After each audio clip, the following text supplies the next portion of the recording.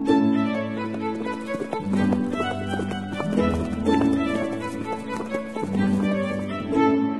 listening to Nick Luck Daily. This edition is brought to you by FitzDares, by the Racehorse Owners Association, and by Thoroughbred Racing Commentary's Global Rankings.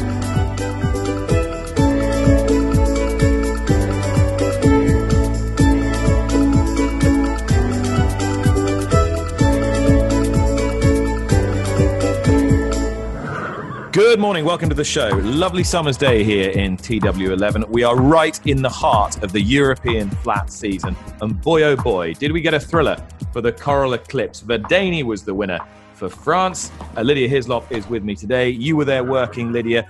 What kind of eclipse was it for you? Absolutely fantastic. It was so brilliant. We were anticipating it was going to be going into it. I think the horses had won 11 Group 1 races between them going into it. The horse that went off favourite, Bay Bridge, was the only one who hadn't won a Group 1. You couldn't conclusively count out any of the six of them. In the end, it was a really compact race. The pace not that strong in the early stages. There was not an obvious front runner. In the end, Alan Kerr and Bay Bridge went forward, but they were left well behind in the straight.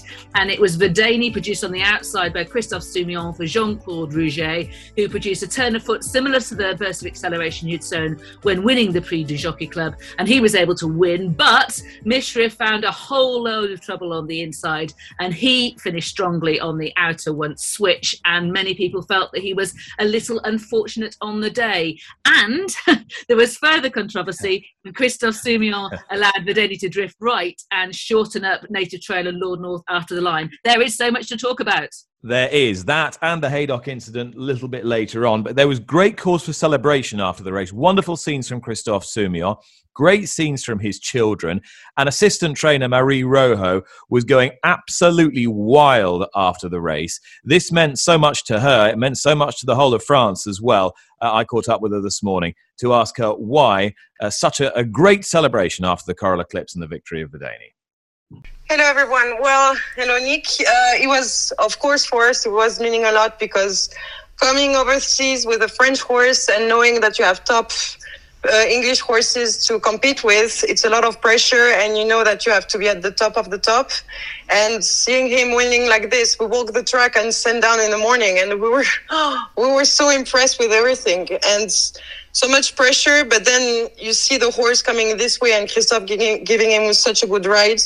It was just a relief for everyone, but it was just so much joy to share it with the princess who was there, and of course the boss who was delighted to win this race in England.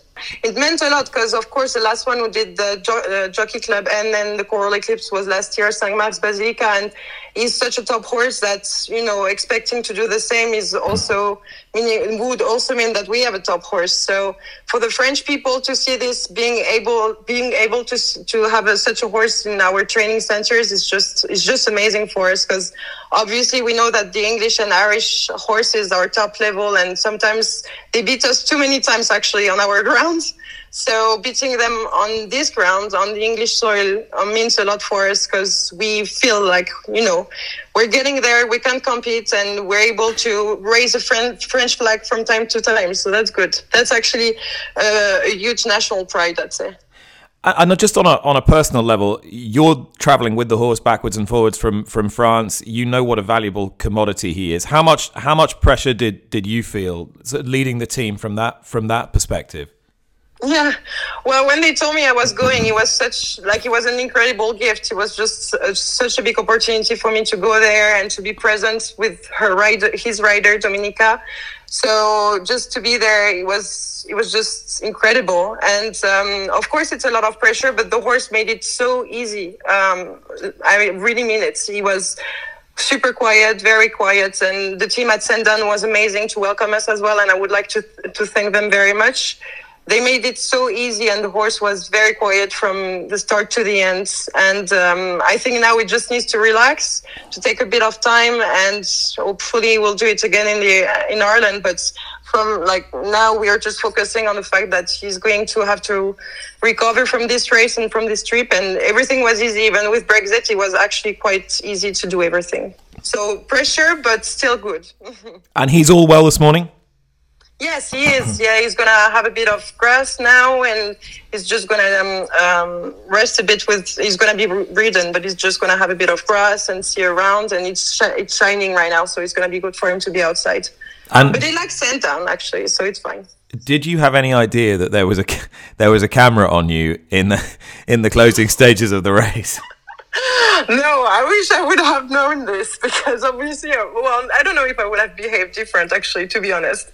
But I noticed the video right after, I don't know how long after the race, but everyone told me about it. And obviously I was with the horse, so I didn't really focus on that. And when so many people sent it to me, oh my God, the first reaction was, everyone who knows me would understand that's a real me there. But yeah, it's very funny. We were a little bit familiar with you from last season because you spent a little time with Sir Mark Prescott, and your father's horse Suesa was running here in the UK.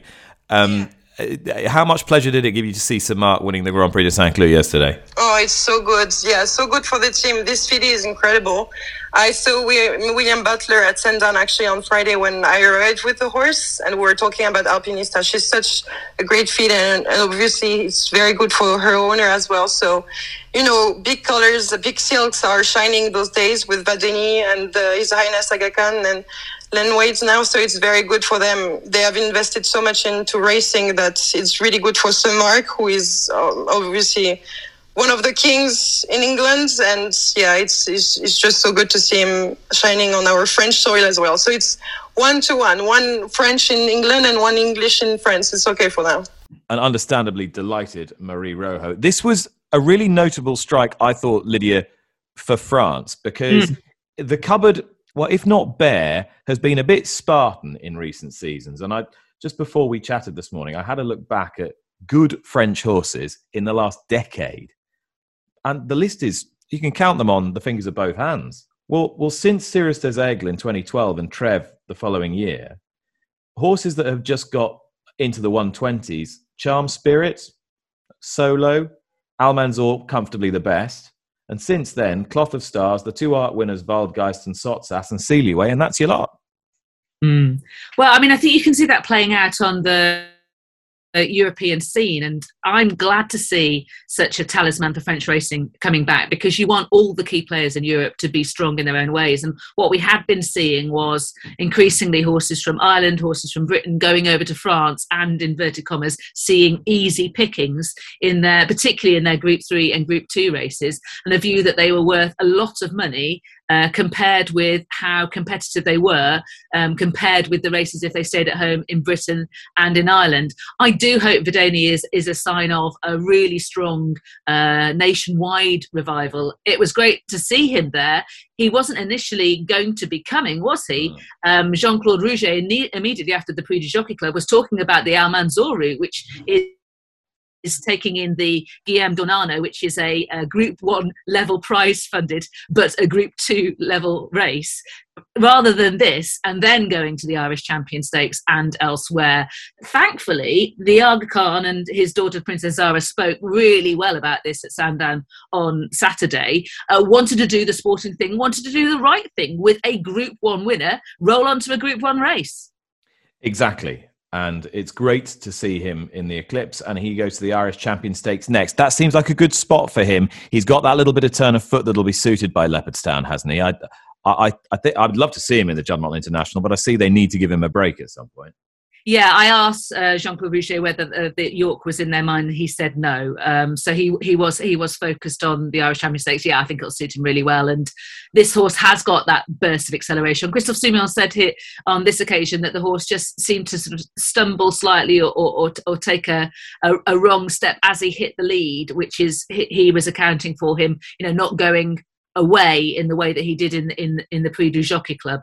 But who also, I think, had to play the horse sooner than he probably would have ideally wished, because he could see Mishrif going well at that stage on his inside and having horses in front of him and not be able to go past him. So he was kind of trying to seize position advantage at that point. So I think the race could have panned out differently depending on how, in different ways in which it would have been run. I do think Vadeni is brilliant, however. It was Mishrif unlucky? Yes. to some degree. I think it could have been very close between them. Afterwards, David Egan was saying that the horse felt a little bit rusty, that he wasn't going as well as he would like him to. He was also stuck behind horses that weren't going as well as him. Baybridge and Alan Kerr were ahead, and he just had nowhere to go to try and deliver his challenge. He hadn't obviously run since the Saudi Cup, where he ran abjectly and was eased down by David.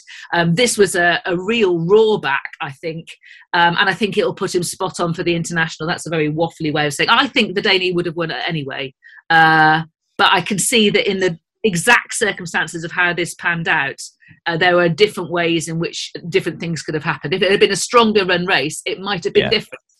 He was weak in the market, and there was a supposition, wasn't there, that he would need the race as he did last year. If that's the case, then roll on Mishrif against Baaid in the Juddmonte International, if all goes well with Baaid in the Sussex Stakes. Yeah, that's going to be fantastic, isn't it? And I think Mishrif is really well suited by York. That's going to see him being able to sit relatively handily on the outside and build up his race from a long way out. I mean, that might have been able to happen at Sandown, but of course that was seasonal debut, and the race itself probably didn't pan out in terms of the early stages. There was no obvious front runner, and that did become an issue. It was messy in a sense, but still, top class horses find a way to win, and Verdani did do that. And Native Trail ran really well in third. He clearly stayed the 10 furlongs. It was the first attempt at it. Lord North bounced back, probably better suited by the faster ground. The disappointments were Alan Kerr and Baybridge. Michael Stout was saying about the latter that maybe the race came a little bit too soon after Royal Ascot. Would it have been the fastest ground he encountered? Yes, I suspect it would have been. Yeah. I suspect it would have been. And I think Alan Kerr, he had to go out and make the running, and I doubt that was entirely ideal. And this is very much the top table of 10 furlong races, and maybe Alan Kerr might want to go up to a little bit further, 1.5 miles, in order to try and add to supplement his great Group 1 win in the Tattersall's Gold Cup. Okay, Soumillon got a 12-day suspension for allowing his Mount Verdani to drift after the line as he was celebrating, and not pay due attention to the rail, which runs out quite quickly after the line at Sandown, and that meant he tightened up William Buick and James Doyle quite notably. He said to you in the interview on Racing TV afterwards, he pretty well accepted it, held his hands up, it was his fault, he hadn't ridden there for 15 years, but he thought 12 days was a bit harsh. What did you think? Well, I think you can run the argument that it was a bit harsh compared with some other items of interference that we've seen, notably the Norfolk Stakes, which is a outcome that is going to be challenged officially in front of the disciplinary panel this Thursday, when Paul Hannigan got 10 days for allowing his horse to carelessly, in the steward's view, drift continually left and interfere with at least 3 horses. And comparatively with that, people felt that that was in the in a race, that people from the outside feel that there was some intent involved. Obviously, the stewards didn't, because otherwise they'd have put it into the improper category. And also, it compromised horses' chances of at least finishing second in the race. And they compared that with Verdani. The race was already over, and therefore they felt that the 12 days was harsh. Whilst I think that the Norfolk Stakes, what happened in the Norfolk Stakes is symbolic of a problem that we have in terms of interference in British racing, certainly in the culture of British racing. I think that those kind of drifts are not properly policed, of which more, no doubt, later this week. But coming back to the Christophe Soumillon ban, if that had sort of stood against a more robust interference in a more robust interference culture, you'd say 12 days absolutely fine, because the reasons being that horses don't cut out immediately after the line. They're going full gas to the line, and so there's still an element of danger involved. And the stewards will tell you that when there is the proximity of the rail involved, that exacerbates the risk. I mean, under the notes to penalty guidelines, in judging the effect, the panel, this is the stewards panel on the day, should take into consideration the overall effect on the sufferer, this is in terms of interference, which includes the degree of danger, e.g. squeezed up against the rails. That's the number one consideration, and that's why the days racked up for Christophe Soumillon. Both William Buick and James Doyle had nowhere to go, And Lord North, James Doyle's man, could easily have come down. I spoke to James actually afterwards and asked him to compare the two incidents, because he was a sufferer in both of them. And at that point, he could see both sides of the argument, really. He didn't seem to be astonished that the stewards had taken a very strong view about interference against the rail, because he said, it was one of those things where it could have been very dangerous and then it wasn't. But, there was a potential for that, and I think that's why the stewards reacted that way. I mean, Sean Parker, who's the head of stewarding and the chief steward on the day, called it inattention. He said Christophe Soumillon had his hand off the rein with a celebratory gesture. He had no control over the horse and his horse, and the horses on his inside were tightened up and checked severely and could have come down. And so that's why, and it's the proximity of the rail that caused the aggravated penalty. It isn't sometimes if you've been watching as much racing as we have, and I'm not saying we are the absolute authority, but I'm saying if you sometimes get a hunch, don't you? When you get a penalty handed to you on a piece of paper, said, he's got 12 days. And I was listening to you and Chris Dixon, who we're actually going to hear from later on this podcast, on Racing TV, and you went, 12 days, and your eyebrows raised as though you were quite surprised. And that was my sort of gut feeling. I totally understand why they've done it, but as you say, it's context, isn't it? In the wider context of all the bans that are dished out for interference, it seems tough. Yeah, exactly. So my instinct gut reaction was, my goodness, 12 days. But that's kind of within a context that we've come to feel, isn't taking interference seriously enough. But in this case, I think they have. And they've gone at the upper end, following their rules, correctly all the way through the procedures. But as we discussed before, my problem here is in the interpretation of the change between, or the echelon between, careless to improper, and the interpretation that a drift, such as what happened in the Norfolk Stakes, is not a manoeuvre. I think that this kind of action, the absence of correction, has these days become so predictable and so marked that in effect it is a manoeuvre. And so therefore I feel that that's what needs to be looked at, and that the kind of incidents that happen in the Norfolk Stakes need to be addressed more firmly and come under the auspices of improper riding. Now, I know that is not the view of the BHA at the moment. I know this is no criticism of the stewards. This is them following the guidelines and the understanding of where we stand. But I think we've got to the point where in British racing, these sustained drifts happen so often, are so predictable, that something needs to be done. And at the moment, I don't think the rules are keeping up with the reality on the racecourse.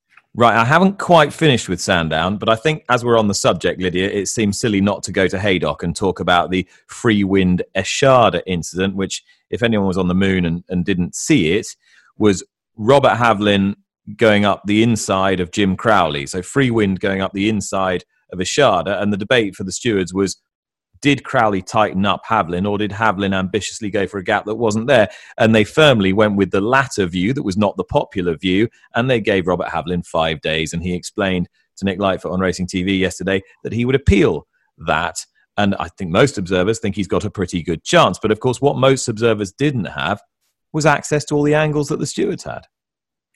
No.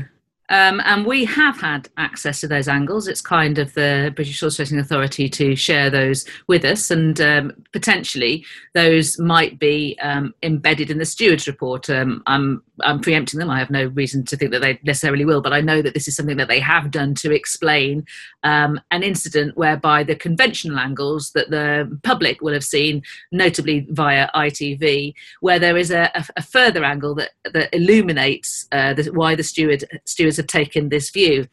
However, we've seen those extra angles, and well, there isn't a dead behind scout angle. So that would be when you are like the direct opposite of a head on. So a backside on, essentially, where you can actually see, horses who are obviously wider at the back than they are at sort of narrow shoulders at the front. And sometimes that can mean that a gap that looks big enough from the front angle can sometimes, from the exact reverse angle, reveal itself to be actually a little bit too small. Now, the angle that's available in terms of the scout angle at Haydock doesn't show you that clearly, does it, Nick? Well, there's two angles that I hadn't seen at all. One is effectively from the infield, if you like, from a bit of a distance. Yeah. Not that conclusive. And the one that really hangs Robert Havlin, if that was the only angle you had any access to, is if you're standing right down at the bottom end of the stands at Haydock, so furthest away from the winning line, and you're looking diagonally up at the horses. So they're over to your top left, if you see what I'm saying. It's quite hard to explain this in audio. And I think you're doing quite well, I have to say. That's the angle. So imagine you're in the Silver Ring, or what used to be the Silver Ring at Haydock, and you're looking up the track towards the finishing line with the horses galloping away from you. That is the sort of angle that if that was the only piece of evidence the Haydock stewards had to go on, you could see why they made the decision they did.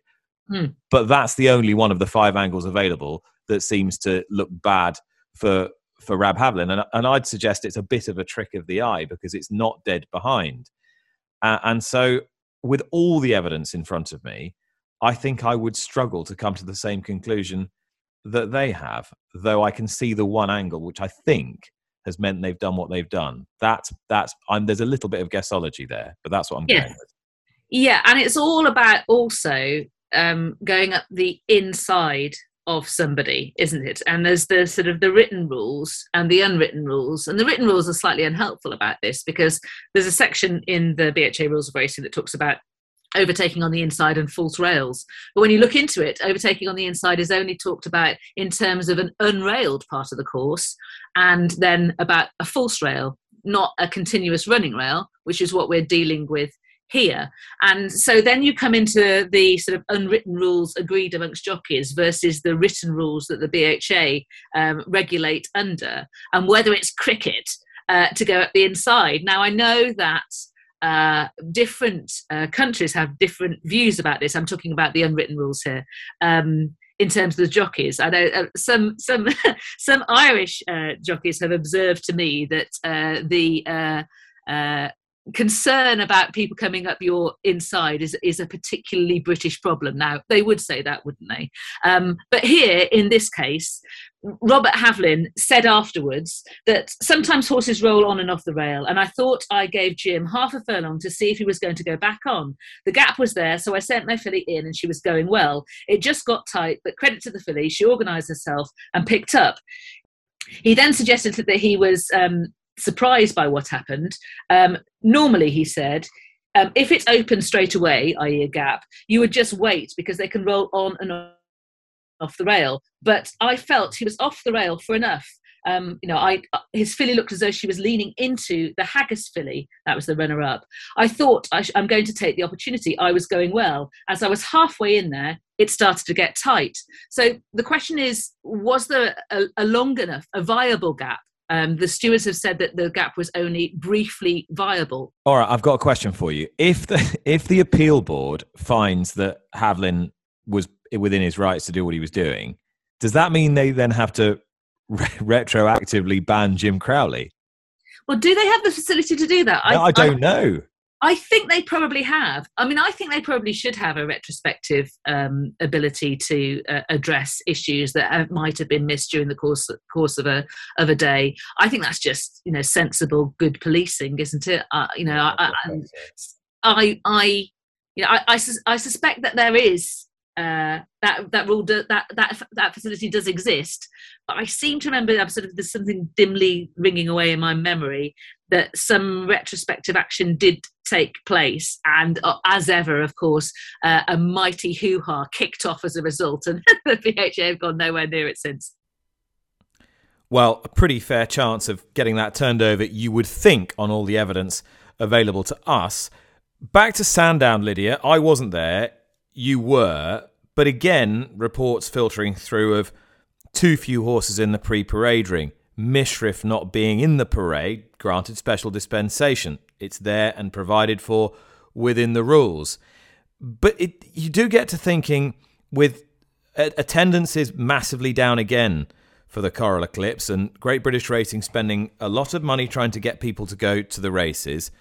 Why are we not putting the basic principles of providing a good service to the public and punter first?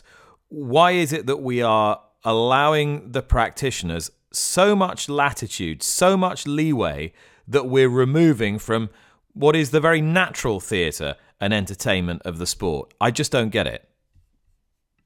I couldn't agree with that point more. It's a point that I regularly make when I broadcast from Sandown. I suspect you do as well. I think Sandown is one of the worst offenders in this area. I'm not suggesting it's the only racecourse where something like this happens. Absolutely not. But when I was last there prior to Saturday for the Eclipse, was for the Bet365 mile, the Group 2 day with really, really good days racing, actually. And a regular at Sandown, a racegoer, came over to me and said, why is it that post-COVID, simply no horses come into the pre-parade ring anymore? This was a key aspect to this gentleman's enjoyment of the races. It's somewhere that he went to. And he said he may as well not bother going there because the horses just don't go into the pre-parade ring anymore.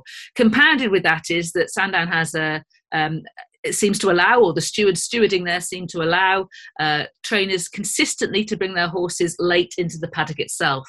Quite often we see horses for one or half a circuit walking around, or else sometimes they don't even get there at all and are just met by the jockey under the trees at the top of the walkway and head straight out onto the course. Now, this didn't happen on Saturday for the Eclipse, but when we got to the parade, Mishriff didn't parade. I mean, first of all, I was delighted to see a parade. These were suspended again during COVID in terms of transmission, too many people getting involved in the process and wanting to simplify it. Thank goodness we've actually seen a parade back, but yes, Mishriff wasn't involved in that. So it is just so unsatisfactory. And if you're going to want to get people to come to the races and actually engage with the sport, engage with the horses, engage with what the theatre of the actual horse racing is rather than anything else, then you need to provide them with these fundamental parts of the experience. And we've had Everyone's Turf launching in the past week.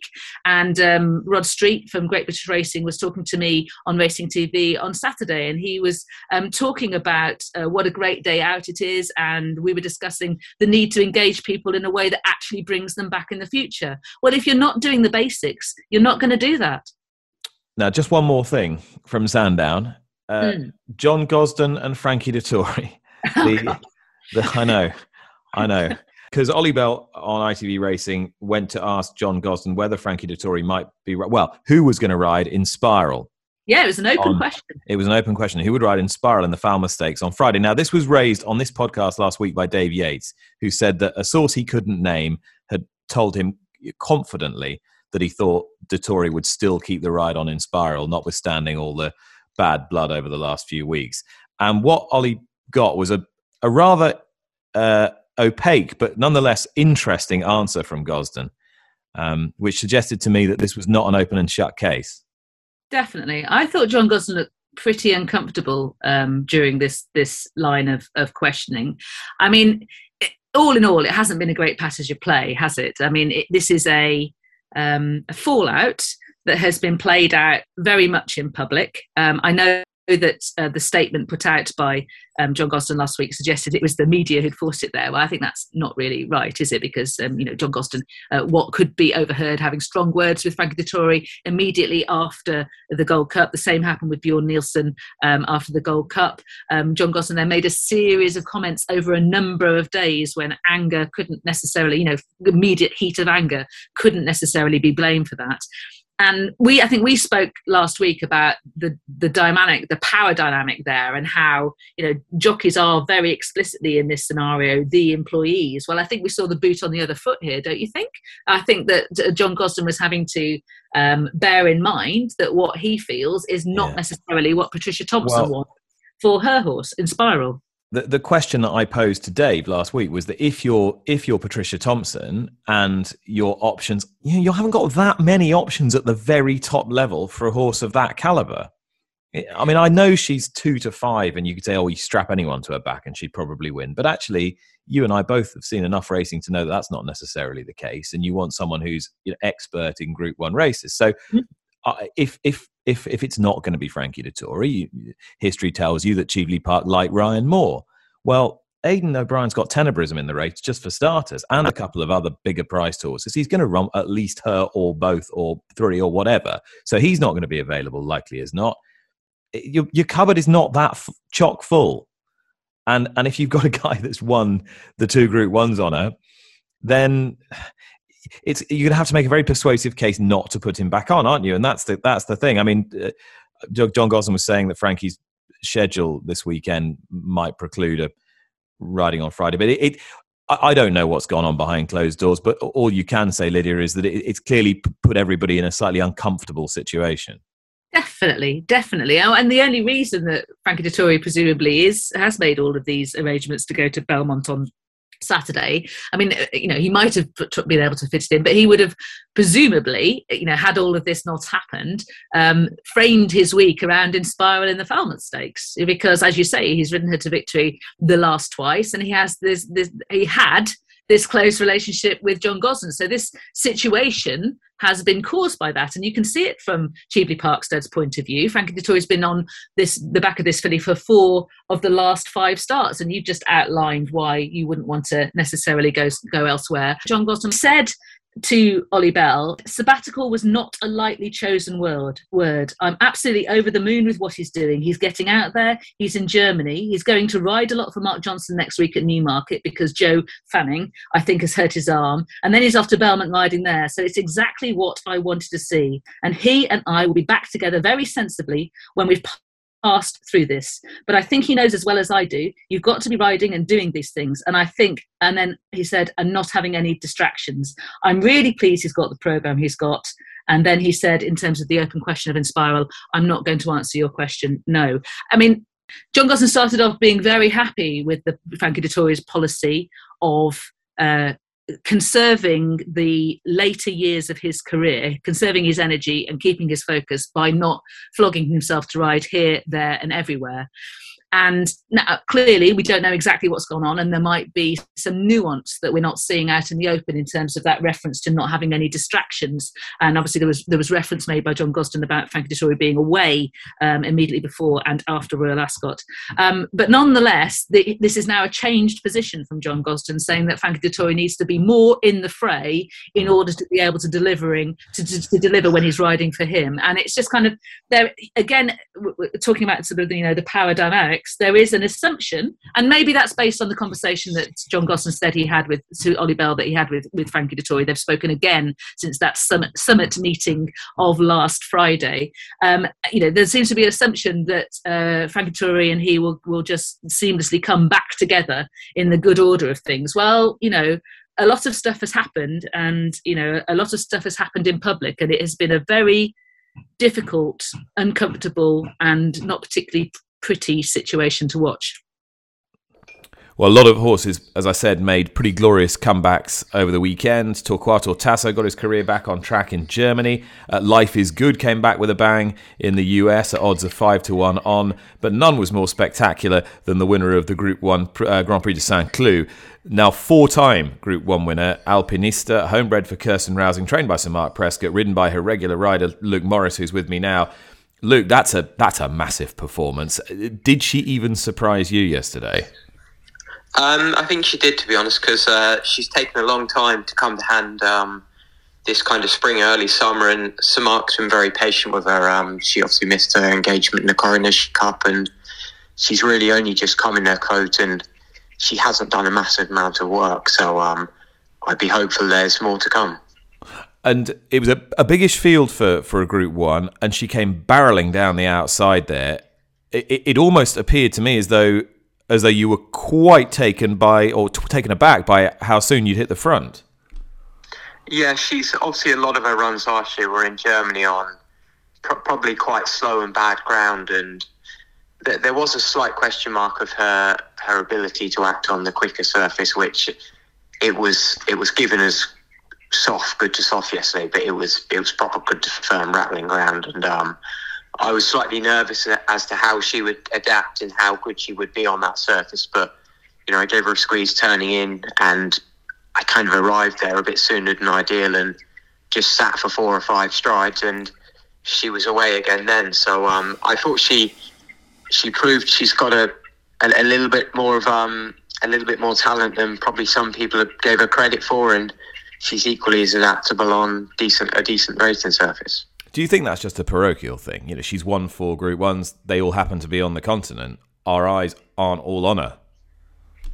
Yeah, I think she's flying flown slightly under the radar and probably hasn't gained the credit she deserved. Obviously, she gave Torquay Tasso a good old whacking in Germany, and I thought she was very good yesterday. So it'd be interesting to see where Sir Mark and Mr. Housing plot her next. But hopefully there can be another good day in her somewhere.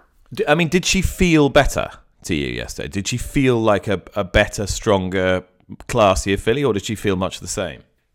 No, I thought she felt like she had a lot more class about her yesterday. She was impressive the way she picked up instantly, and it was interesting. I hadn't sat on her since I sat her on Tuesday morning, and I hadn't sat on her since she'd last won her Group 1. So it's the first time I'd sat on her for 7 months or so. And I said to the assistant trainer, William Butler, that I thought it's the best she's ever worked, and I think she feels better than ever. So it was nice that, we were kind of vindicated, and she probably has improved again. And in terms of the stable itself, this isn't the first time Sir Mark's had a quiet period in the spring and summer. If he doesn't feel the horses are quite right, he simply doesn't run them. I mean, this is a pretty explosive way to burst out of the doldrums, isn't it? It is, and obviously the horses they've just been slow to come to hand this year. And Sir Mark's very patient. He knows his horses, and he moves when they're ready. And so we ran a couple of nice ones on Friday, Saturday, and they probably did slightly disappoint. So we were slightly nervous going into yesterday at the form of the horses, but it was a nice way to bounce back. Luke Morris there, Alpinista, as I said, one of a number of horses who've re-entered the fray this weekend. That's what this weekend was about. Had everything for me, Lydia. You had Verdani doing his thing and Native Trail running well and all the horses, but there's a lot of horses coming back. Or Torquato Tasso won really well, having disappointed the other day, and Alpinista was brilliant.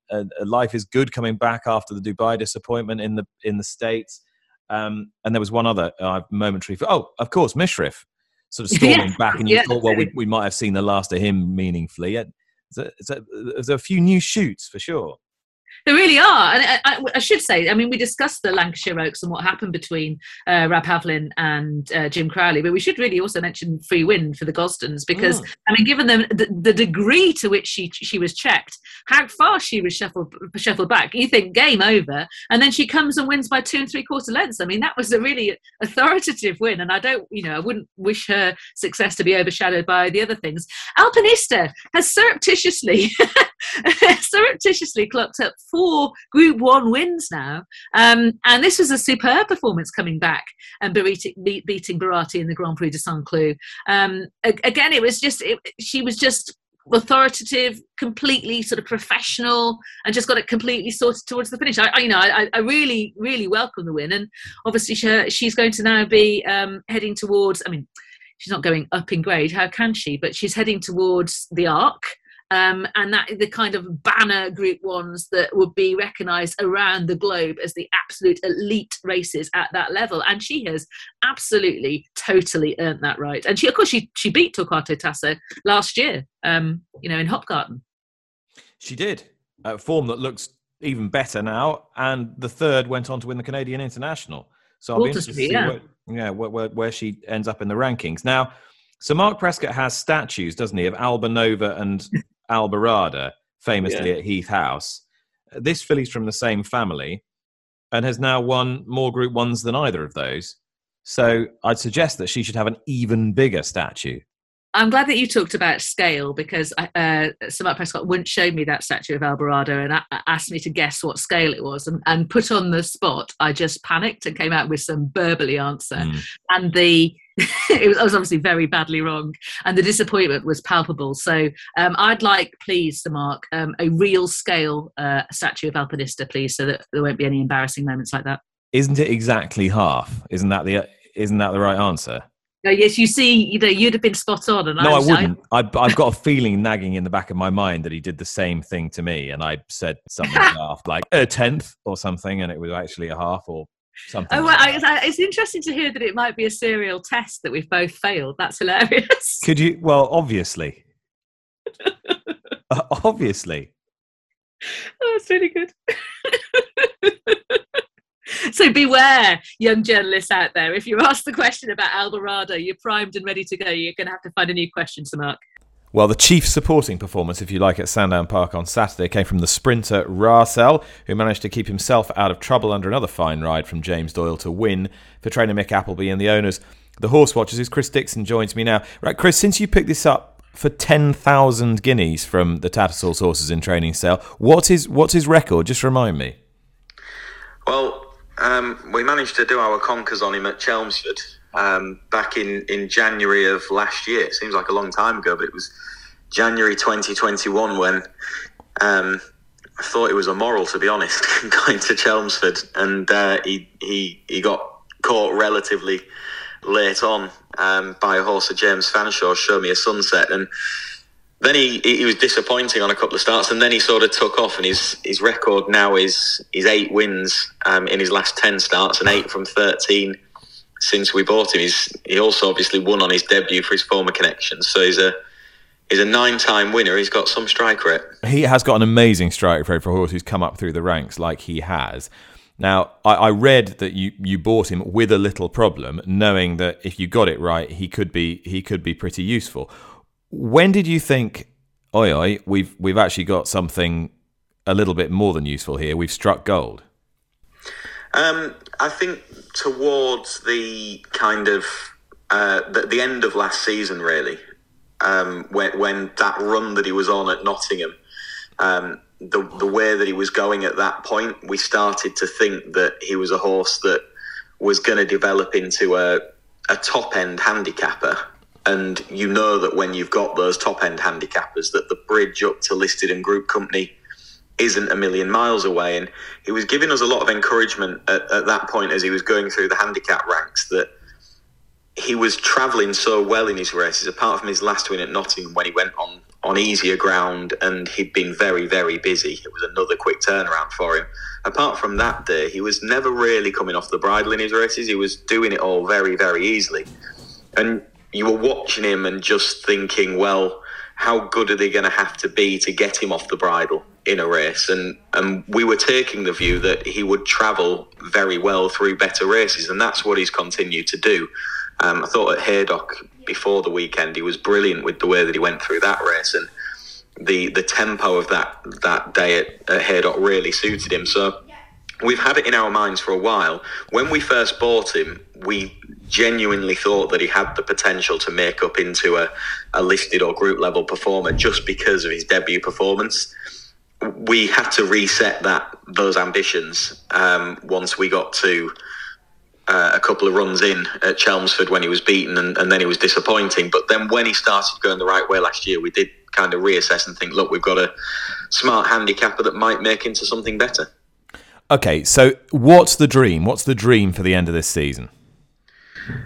The dream would be the Nunthorpe, I suppose, just because it's a local track to a good number of us, and it's a Group 1. That's the dream. But I suppose, without sounding too corny, we're kind of living the dream already, that we've got him up to group company, and we're now going to Goodwood, where he's unbeaten in 2 starts, and that race has been the target for some time.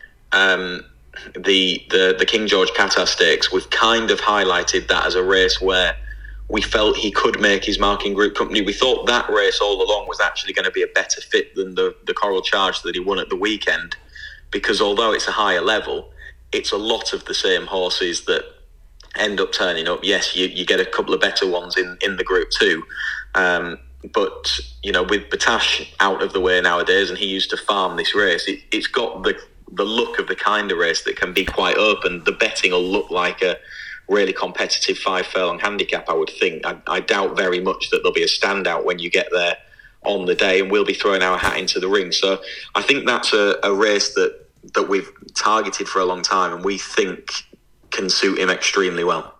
And what about taking him somewhere further afield at the end of the season? That's got to be on the agenda. As Mick said after the race, at the weekend, the Abbey would be a race that you'd look towards. But the ground, I know that he won early on in his career on an easy surface, but I think he's too fast a horse to be wanting really slow ground. And, you know, I suppose the dream thing for us would be to take him out to the Breeders' Cup if we could. That would have to be in the reckoning. If he goes and wins or runs well at Goodwood, and he's competitive in either a Nunthorpe or a Flying Five, then I suspect that we'll be thinking about that and sending him over to the States at the very end of the season. All right, Chris Dixon there. Thanks to Chris and to Luke Morris and Marie Rojo earlier in the show. Lydia is still with me. One bit I've forgotten. We've talked a bit about Gosden horses. We've talked a bit about fillies. We've talked a bit about 3-year-olds. We haven't talked about Emily Upjohn. And our colleague David Yates wrote in the piece in the Mirror this morning saying that she would not go to the King George. She would go to the Irish Oaks. Well, I suppose you could do both theoretically, but the Irish Oaks is her number one target. They want to get the Group 1 under her belt. Yes, it's a shame, isn't it? I can see that because she hasn't got a Group 1 yet. And so maybe you would ideally want to go into the King George with that box already ticked. But it is a shame because I think she would have been suited by it. Of course, here we have a horse that for 4 of her career starts, 3 times she's been ridden by Franca Dettori and also the last 3 times. So Willie the Musadora and second in the Oaks. What's going to happen there, Nick?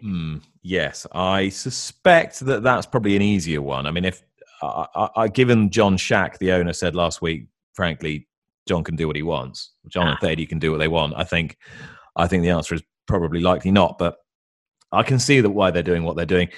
Does it also... Who will get the call-up, do you think? Sorry, Nick. Who do you think will get the call-up then? Ooh, that's a good one.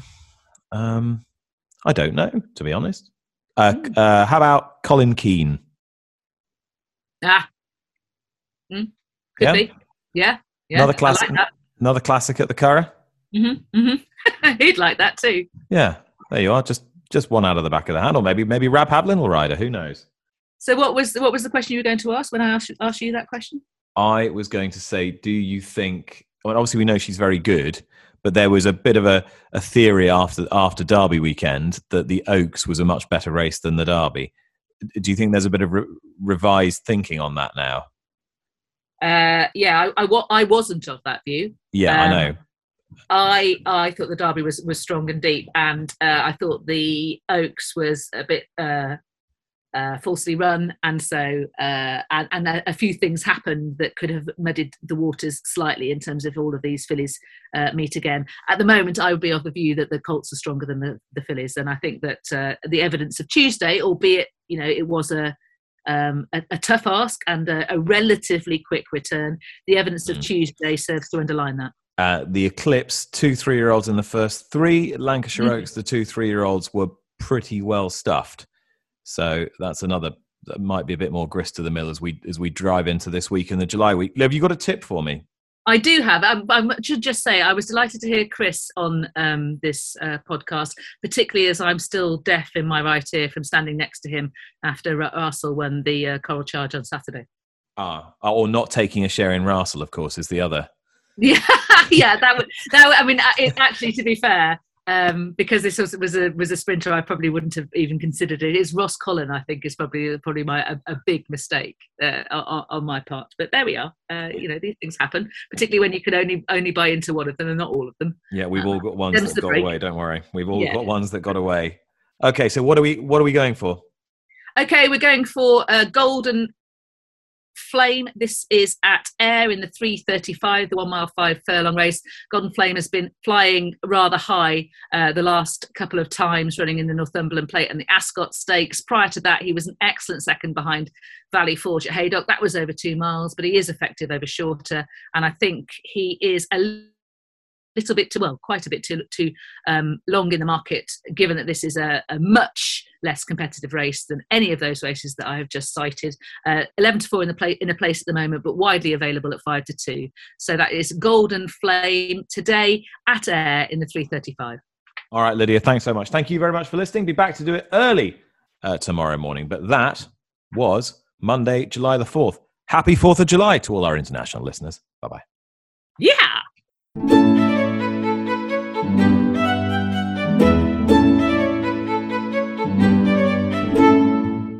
You've been listening to Nick Luck Daily, brought to you in association with FitzDares, the Racehorse Owners Association, and Thoroughbred Racing Commentary.